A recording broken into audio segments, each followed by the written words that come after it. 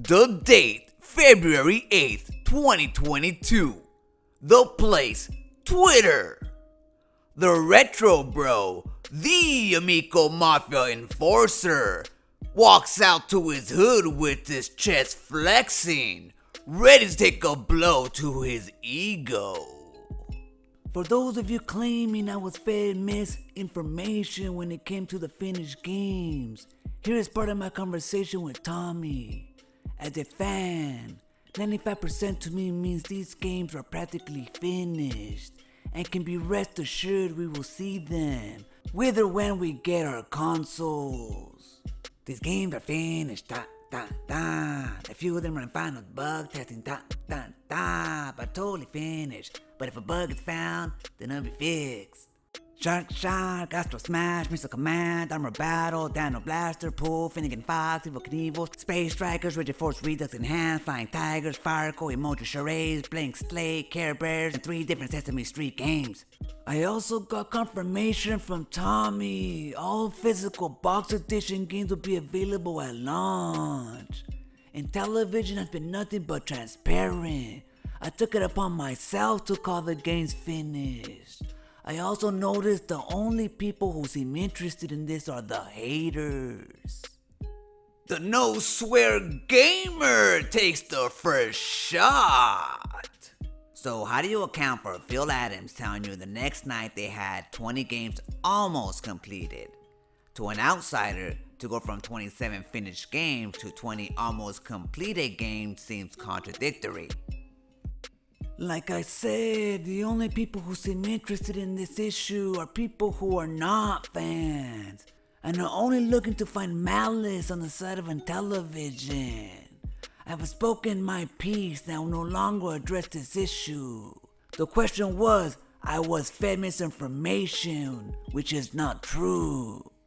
Ampersat, an indie game gone rogue, doesn't compute. Straight after the actual developer, Flying Tigers, said they were still working on the game. I'm just not sure how to reconcile that with Tommy's text to you. Reconcile it how you want. However, rest assured the game is a blast and it's the final stages up to the point of bug testing. I'll be trying to get some devs on the show. Tony TGD, the Amico Hunter, takes the second shot while fumbling some numbers. Hey Retro Bro, can you explain why the Intellivision Amico X told you 27 games were finished, but the latest fundraiser says only 12 are complete? Asterisk, 15 will be available at launch. Genovi, Mr. Soft Eyes, also has a soft heart. I feel sorry for Retro Bro. They keep feeding him bad info and tossing the man under the Amico bus. Bus! Oncoming bus! Matt, who should go by the name Professor Trelawney, throws out some prophecies. He will just ignore your question, call you a hater/troll, and move on. I don't care what people say about me. My self-worth isn't tied to people's opinions of me. Calling people trolls just gives these people a cop-out not to answer hard questions. Does it really matter? I tried talking to most people and the majority of them could honestly care less about the system. Only the drama surrounding it.